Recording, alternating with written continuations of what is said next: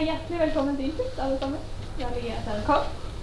And also welcome to you, Peter Williams.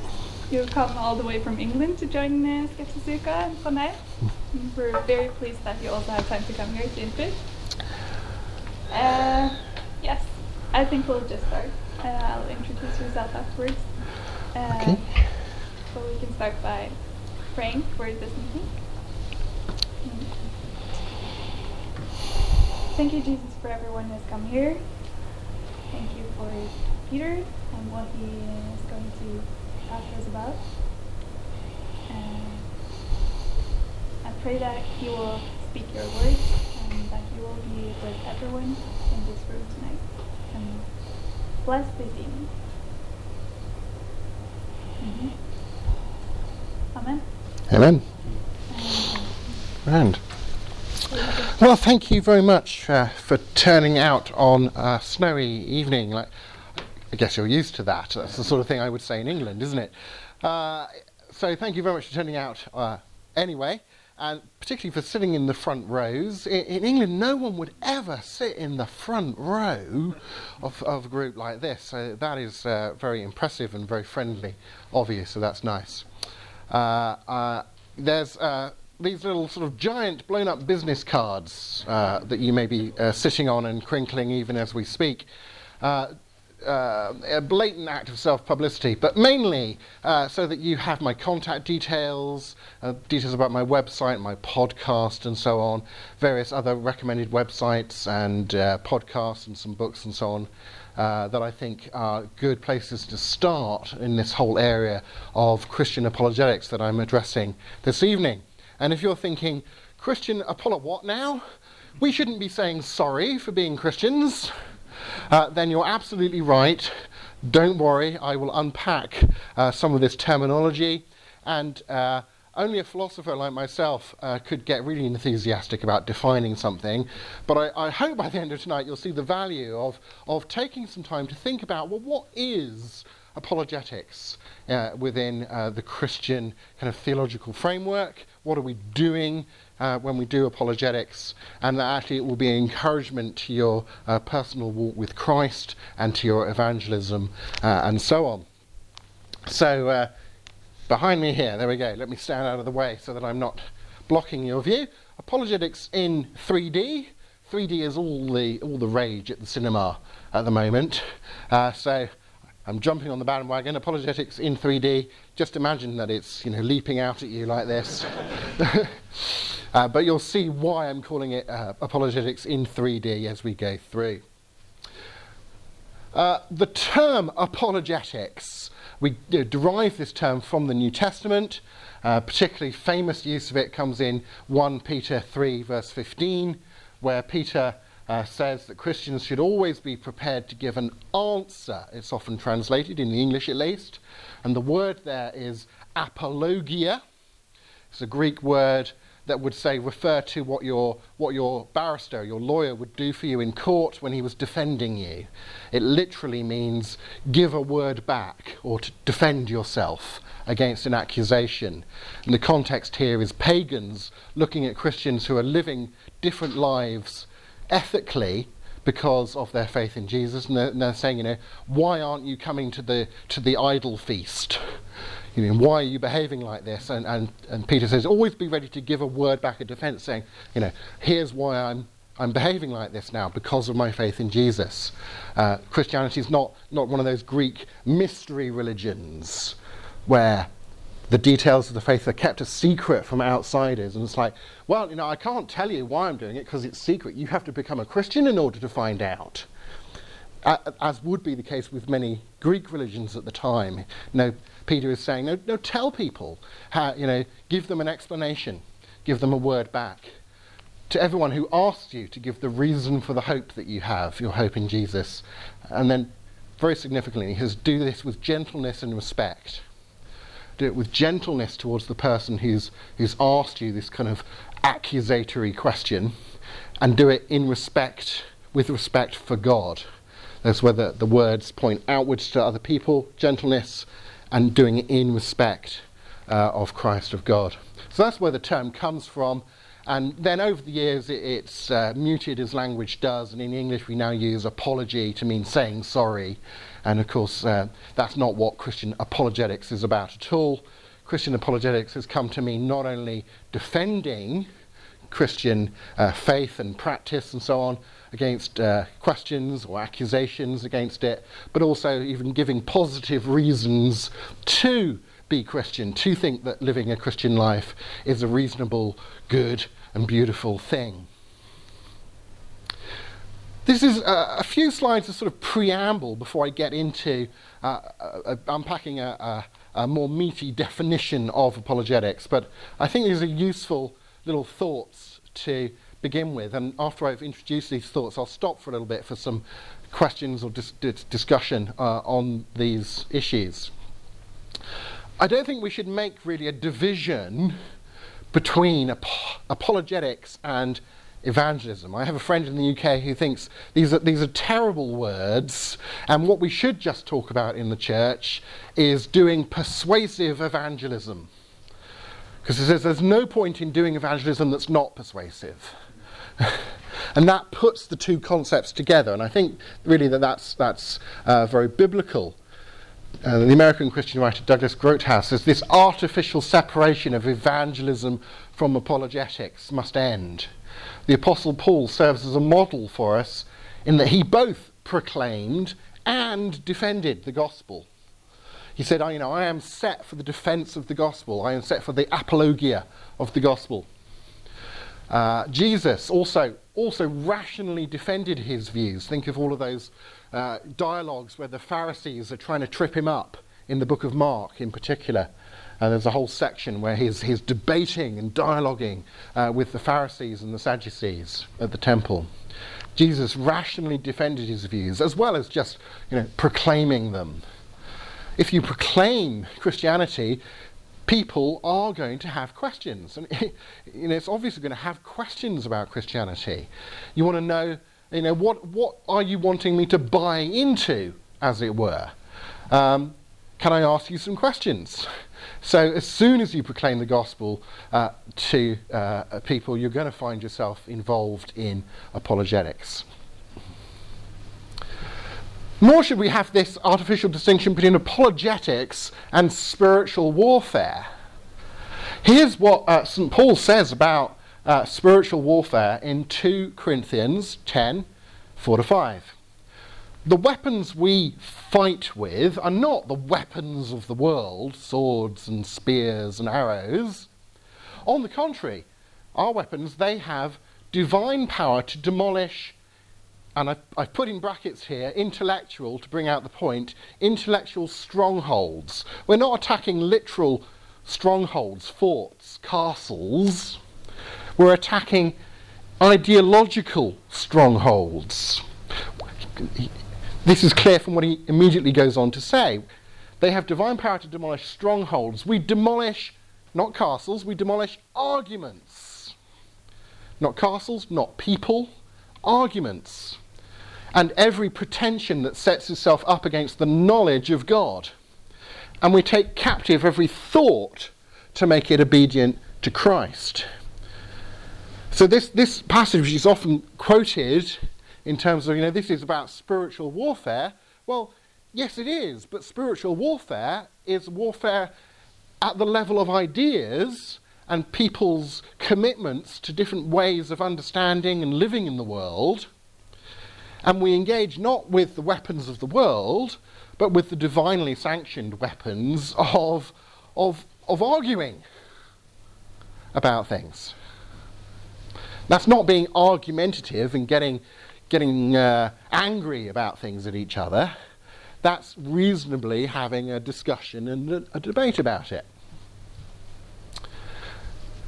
Nor is there really a distinction to be drawn, I think, here between apologetics being rational and it being something about relationships, relational. I think it has to be both. Christ commanded his followers to advance his message by the irresistible force of love and the power of truth. You know what the Bible says about speaking the truth in love. You've got to do both. It's not a choice. I love this quote from Nicola Veal, and she says, people in relationships need to inquire, to learn, and build on what they know about each other. That's how you develop your relationship with a friend or a boyfriend or a husband or a wife or whatever. Relationships that are characterized by thoughtlessness are going nowhere. And we cannot trust others without testing their trustworthiness. We should build relationships in a relational way, and we should use rationality in a relational way. The Christian faith is about a relationship with God, and like any other relationship, this requires thought. So again, it's not an either-or choice. It's both relational and it's rational, thoughtful. And just one slide on the fact that some people say, apologetics doesn't work. You can't argue people into the kingdom. I know what they mean, but I'm very tempted to reply, yes, you can. And if you can't argue people into the kingdom, what on earth were Jesus and Peter and Paul and Apollos and Timothy and doing in the book of Acts when they went out and they argued with the Pharisees and the Sadducees and the Greeks and the Stoics and the Epicureans and so on? Here's a quote from a student from Venezuela, of all places, who wrote me an email a few years ago, and she said, as a graduate student of philosophy, I'm an eager reader of your books. I thought, ooh, that's nice. But it's more than just nice for me, because she says this, which have been instrumental in my rejection of agnosticism and naturalism, and have contributed strongly to make me a newborn Christian. Now, yeah, I'm not saying, she just became a Christian because she read some books and articles by me, and she's not saying that. But she's saying it contributed strongly, it helped her. It was helpful in that process of moving from being a naturalist and becoming a Christian. Apologetics has a helpful place in some people's journey of faith or life of faith, going back to having a relationship with God in a thoughtful way. You are now worshipping God with your minds.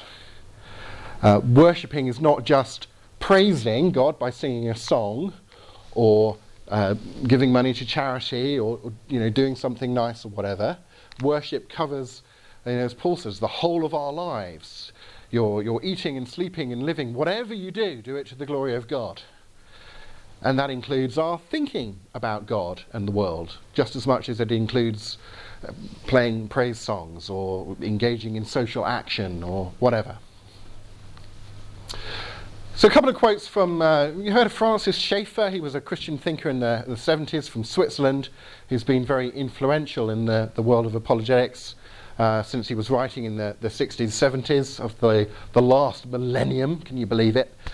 The purpose of apologetics, says Schaeffer, is not just to win an argument or a discussion, but that people become Christians and then live under the lordship of Christ in the whole spectrum of their life. I'm only interested in an apologetic that leads two directions. One is to lead people to Christ as Saviour, and the other is that after they've become Christians, for them to realise the lordship of Christ in the whole of life, to worship God with the whole of their life, including the life of their mind. Brief pause. Anyone want to ask a question, put a point, ask for clarifying of something, say, what the heck did that word mean, because I apologise for having to speak in English. Anything like that, anything you want to ask before I move on.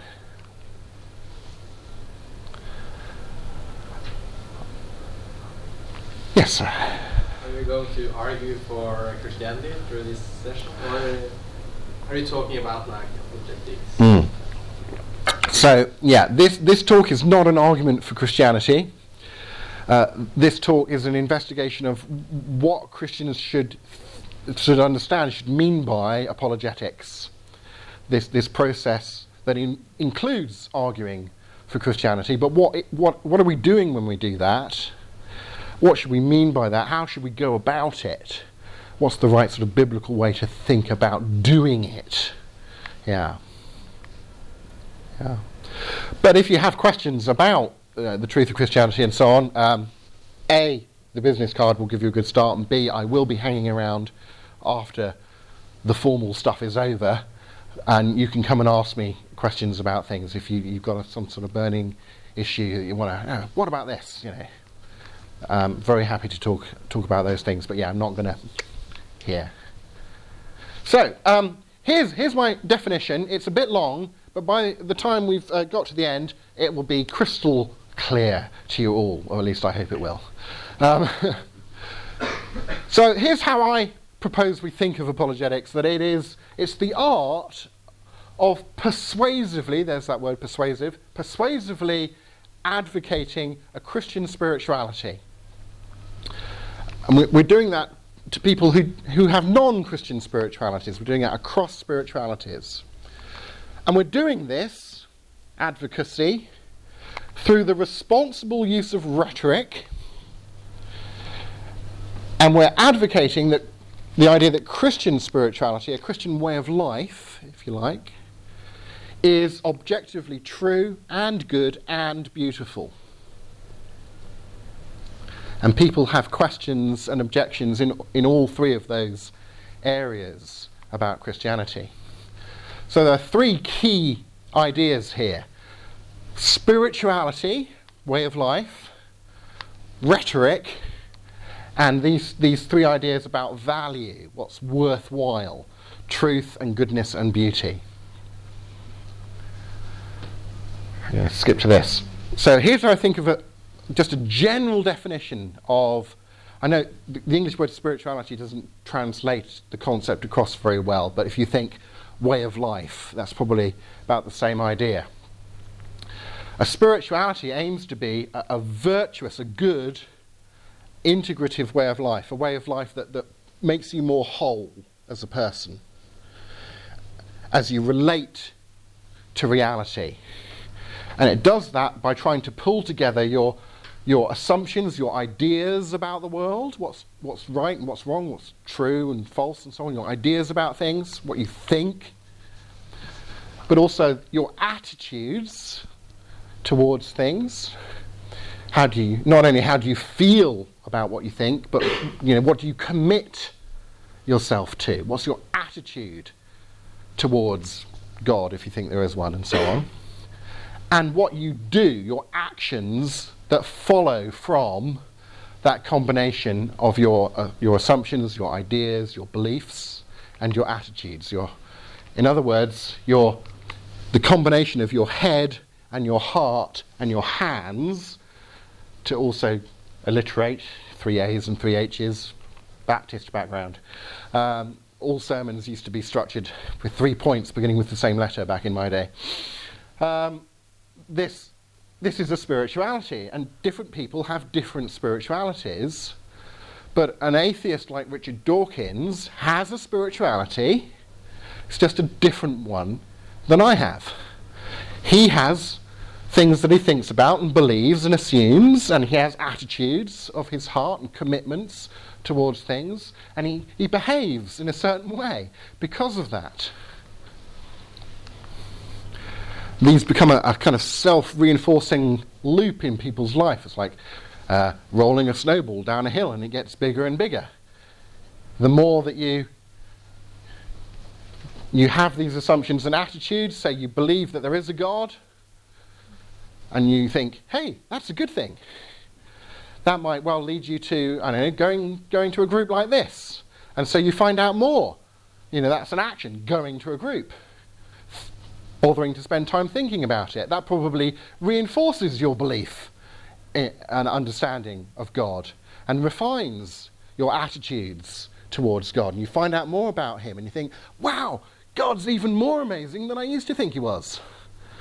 And that leads you to behaving. And so on.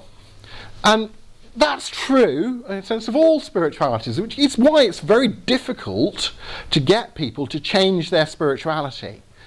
When you ask an agnostic or a Muslim to become a Christian, you're not just asking them to change their mind about how they would answer a few pub quiz questions. Who is Jesus? Is there a God? What's the meaning of life?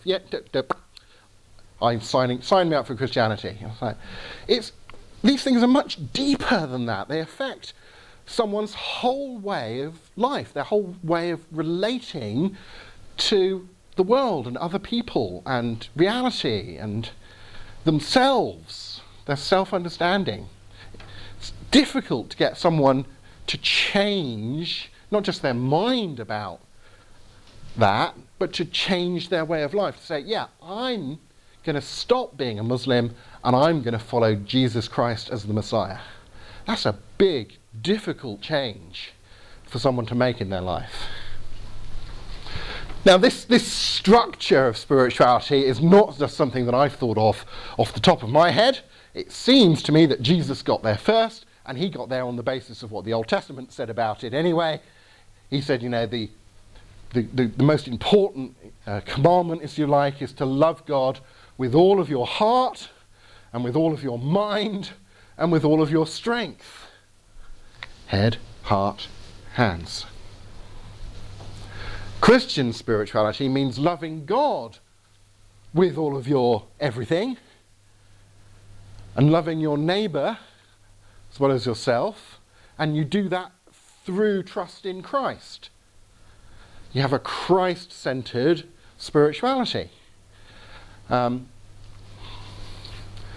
So, again, back to Acts 2:37, you can see after Peter has preached the first persuasive evangelistic message to fellow Jews in Jerusalem.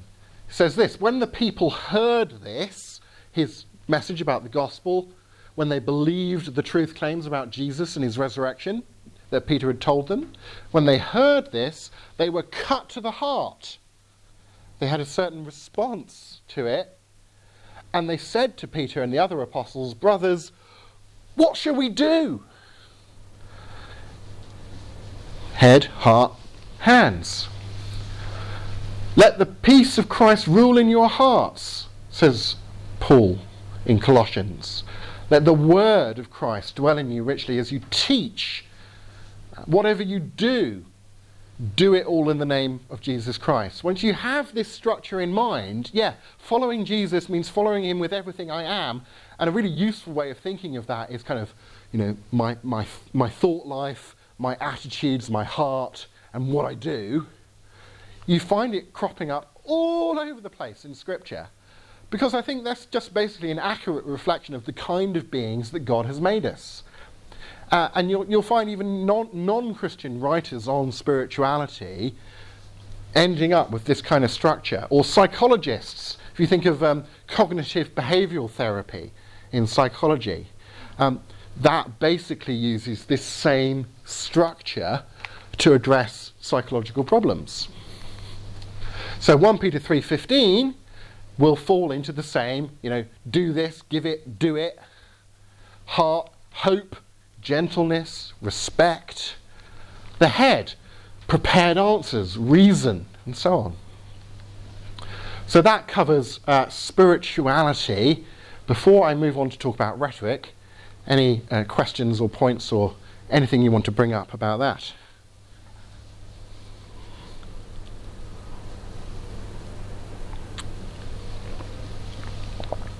Grand.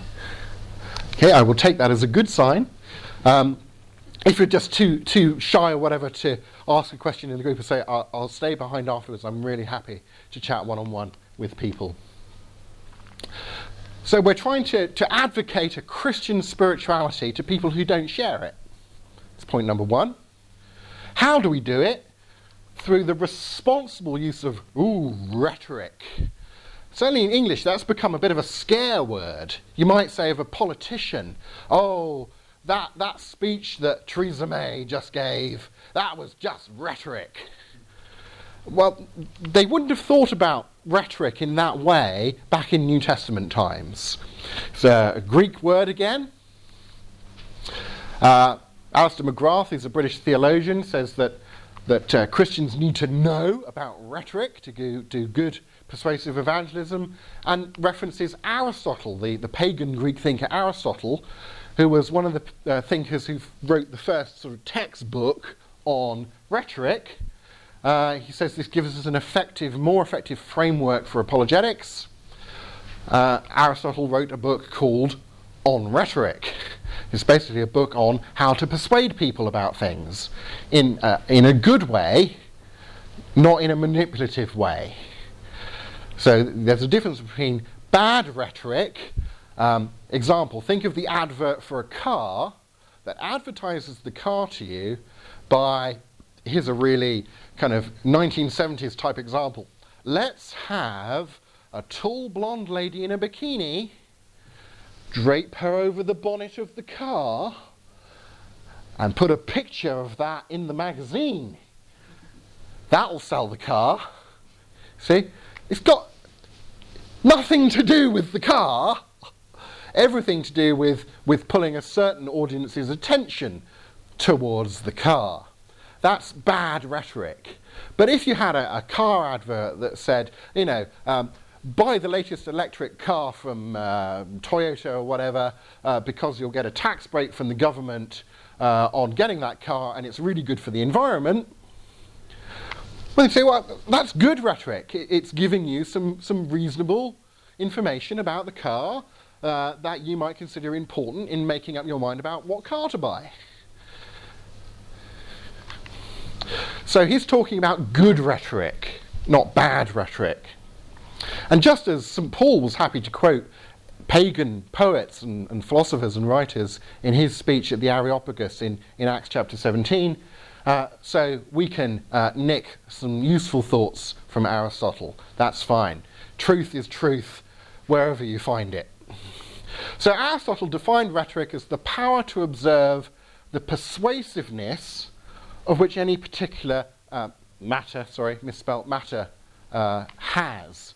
So it's looking at something and thinking, what really is truly persuasive about this? What really is truly attractive about this thing? And then how can I help other people to notice that? So I'm not trying to persuade them using bad rhetoric, tactics, emotivism. I'm not trying to distract them from the thing that I'm trying to sell them by putting a blonde in a bikini on it.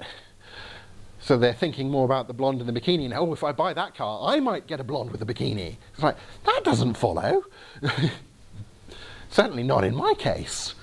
But actually saying, hey, these are good reasons to be attracted to this car rather than that one or whatever.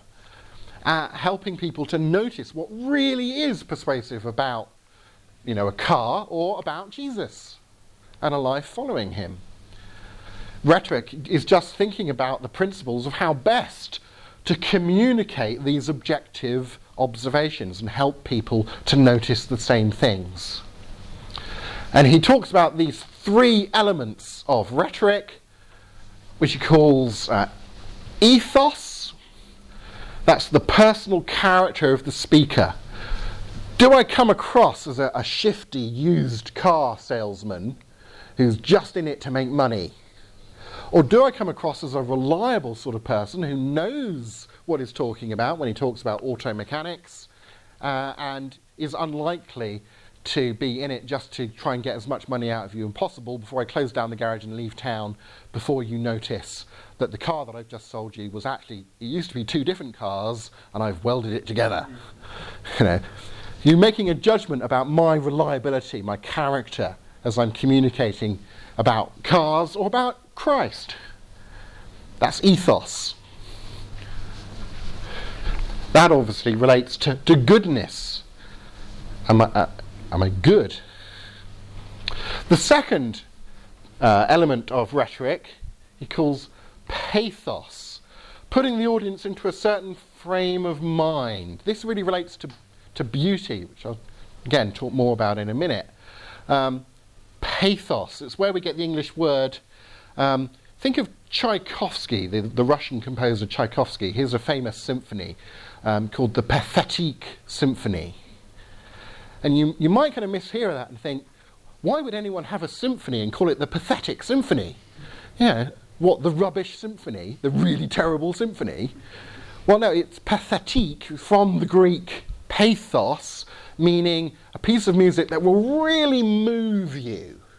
It really, we have this English expression, tug at the strings of your heart. It's like you can't but help but notice, oh, that is so beautiful and tragic, and oh, you know.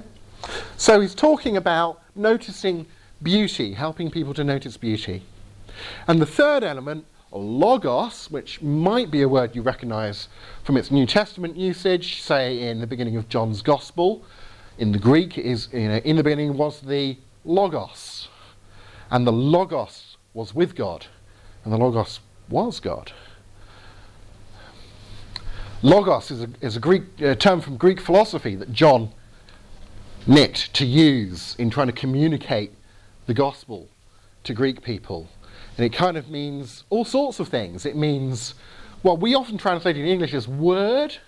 What do you translate it as in Norwegian Gospels? Something that means word? Yeah.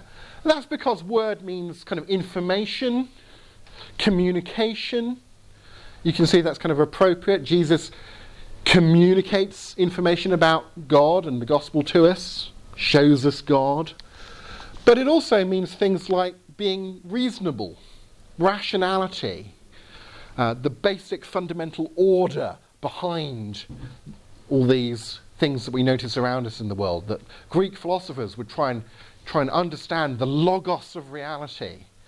Or a modern day scientist, even though he's an atheist, like Stephen Hawking, at the end of his famous book about a brief history of time, said, you know, if we could come to understand the physical theory of everything, if we could get this equation that we can kind of write down on a t-shirt that describes all the other laws of physics follow from this. If we could get such a thing, he says, then we would understand the mind of God.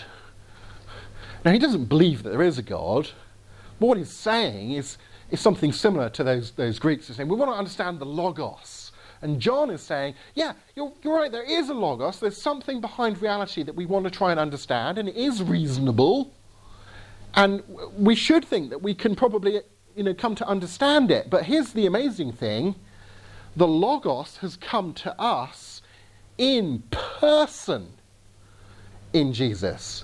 It's not just an equation or a concept, it's a person. The logos is God revealing himself in Christ. Wow! Think about that. So logos here, communication, reasonable, rational communication and information, that relates to truth, the value of truth. So head, hearts, hands, spirituality relates the head, obviously first and foremost, relates to logos, to truth. The heart relates first and foremost to pathos. The hands first and foremost to, you know, behaviour, actions. That's what I judge your moral goodness by our ethos. And these things then obviously relate back to the biblical passages that I've mentioned. And we've already brought up the true, the good and the beautiful in describing rhetoric. Just a very brief word on those. Values, that big long word means things we can judge all sorts of stuff by, whatever subject at university we're studying. So the historian and the scientist and the psychologist and the statistician and so on and so forth, they're all interested in what's true. And they all use that value to judge the worth of a particular theory in their field.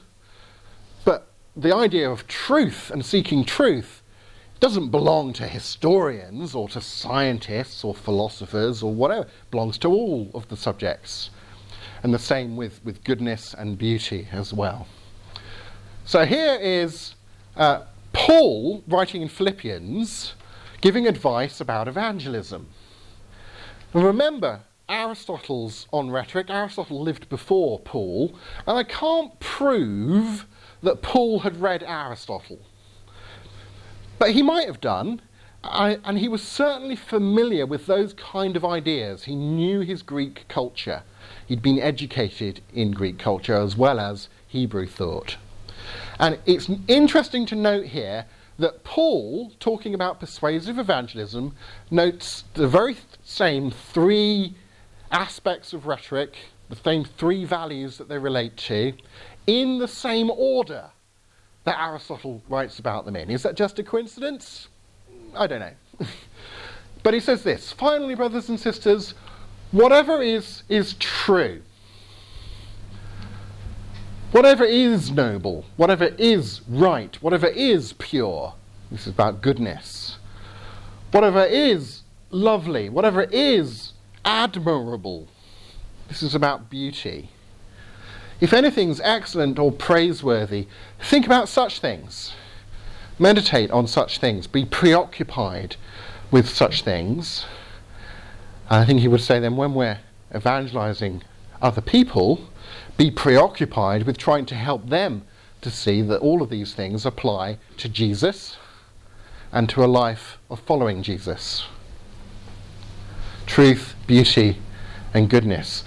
Particularly beauty. In our culture, some people question truth, postmodernism and all of that, although that's kind of dying down these days. Most people are fairly happy with truth. And even those who say they don't really believe in goodness get really annoyed if you do something that they think is wrong. And they understand when they're watching certain game shows on television, whether the judging and the voting and so on is just or unjust. And they get really angry at injustice. And they say, hang on a minute, I thought you said you didn't think there was any such thing as real good and evil. It's all just subjective and made up by us. Why are you getting so angry about other people's opinions? I thought you said, different strokes for different folks. They don't really believe it. And the church has done a good job of holding on to truth and goodness. The ideas of good and evil, true and false. Without those, you don't have much of a gospel to share.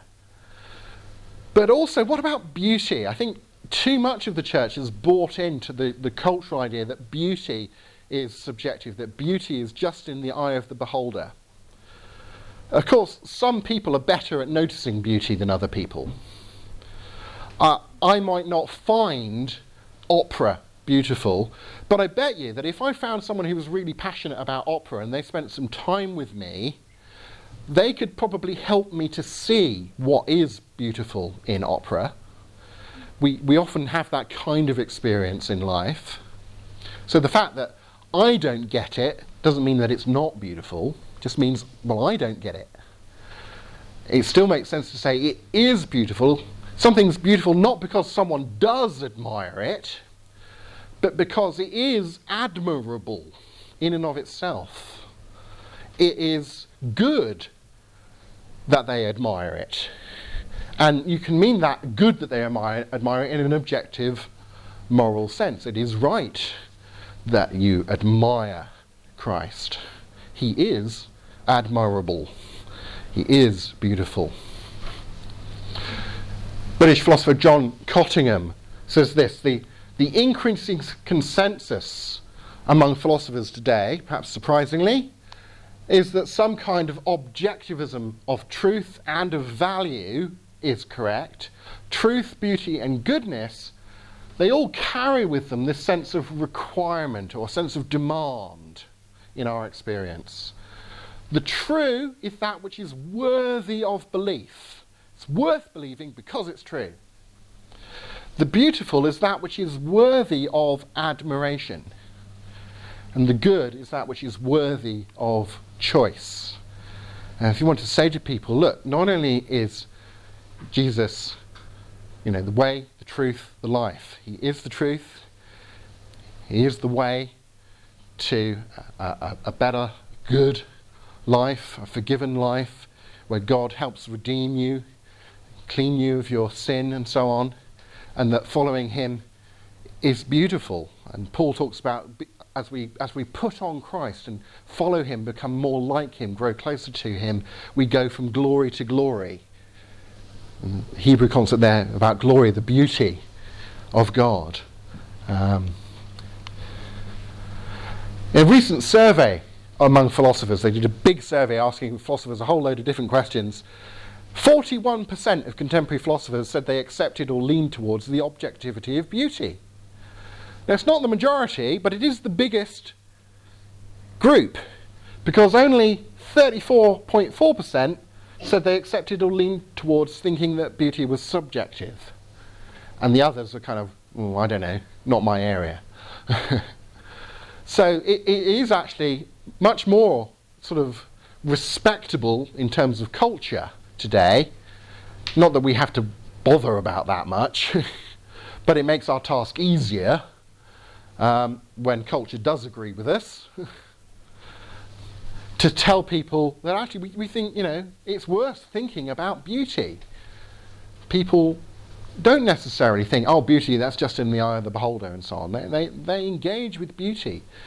People will spend, their hobby time, their money, their cultural institutions on going to appreciate beauty, going to hear an orchestra play, a singer sing, a band do a gig, watch a film by James Cameron or whoever.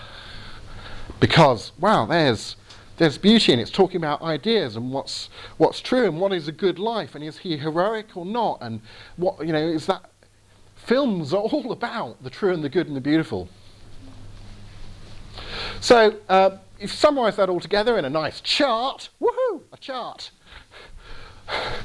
We have spirituality. Different people have different spiritualities, different combinations of their head and their heart and their hands. They just put different content in those categories.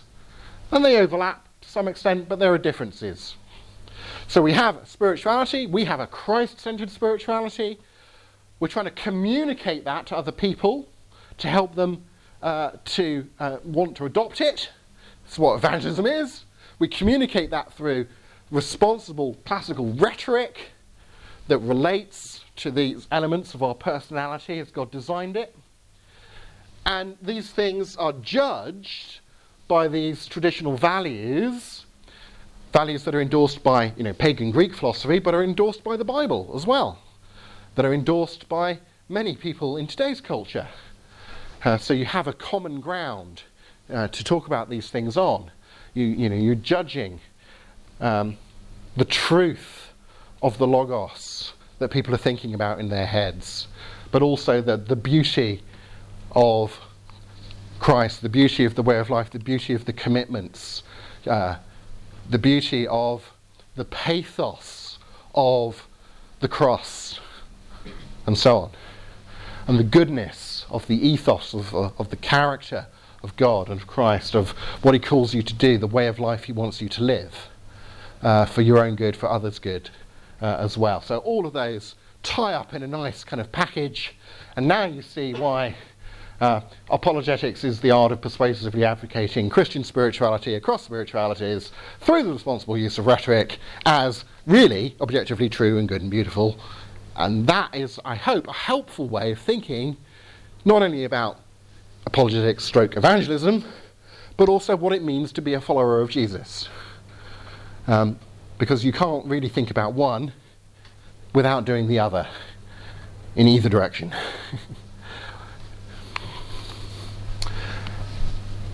You could be tempted to think of this as a burden, because you're like, I follow Jesus, I've got to do evangelism, and that's tough, that's difficult. Yeah, it is. It's also fun, as those involved in Skeptics a Week can testify. It is a loving service, not only to God, but to your neighbour. You found out about a fantastic chocolate cake. I pick up the occasional Norwegian word. Fantastic chocolate cake. And so, because you love your neighbour, you love your friends, who, hey, they don't know about chocolate cake. You want them to know about chocolate cake. Hey, come and experience this chocolate cake, guys. Well, why should we do that? I'm very sceptical about chocolate cake. Well, because, it really is true that it is really pleasurable and beautiful. It's a beautifully made cake. It gives you beautiful experiences if you engage with it in the right way. You eat it, not, yeah. And it's a good thing. Enjoying sharing chocolate cake with your friends is really good.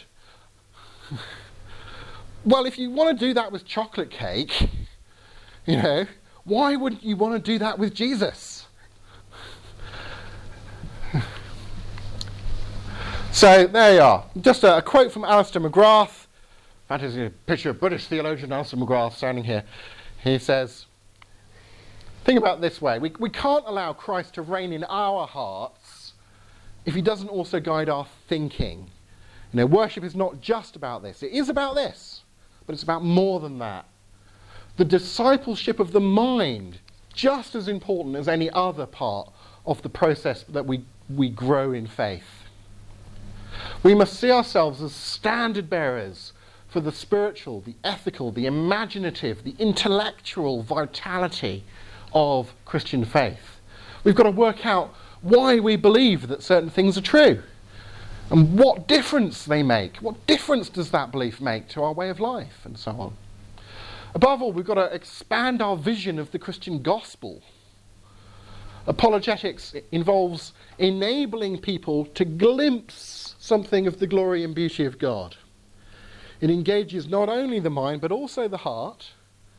And we impoverish the gospel if we neglect its impact on all of our God-given faculties. So we're called upon to demonstrate and to embody the truth and the beauty and the goodness of faith and of the gospel and of Christ. And, I don't know about you, but I think that's exciting. That is something worth getting out of bed for in the morning. And I'm going to stop there and ask if you have any questions, because we have a little time left for that in group. And then when we finish, or if you don't have any, I will hang around, come and ask me more about this or anything else that you want related to Christian apologetics, and I'll do my best. And if I don't know, I'll say, and I'll go away and try and find out. And you've got my contact details, and just be encouraged and enthused and have fun and think, actually, this is doable. I don't have to go around bashing people over the head with the Bible who aren't interested. But people are interested in truth and goodness and beauty, and they engage with those things. And if we can then help them to link that with the gospel and see that actually we're excited about Jesus because of X, Y, and Z, then they might very well get excited about him as well. After all, it worked for us. So it might well work for other people. Thank you very much.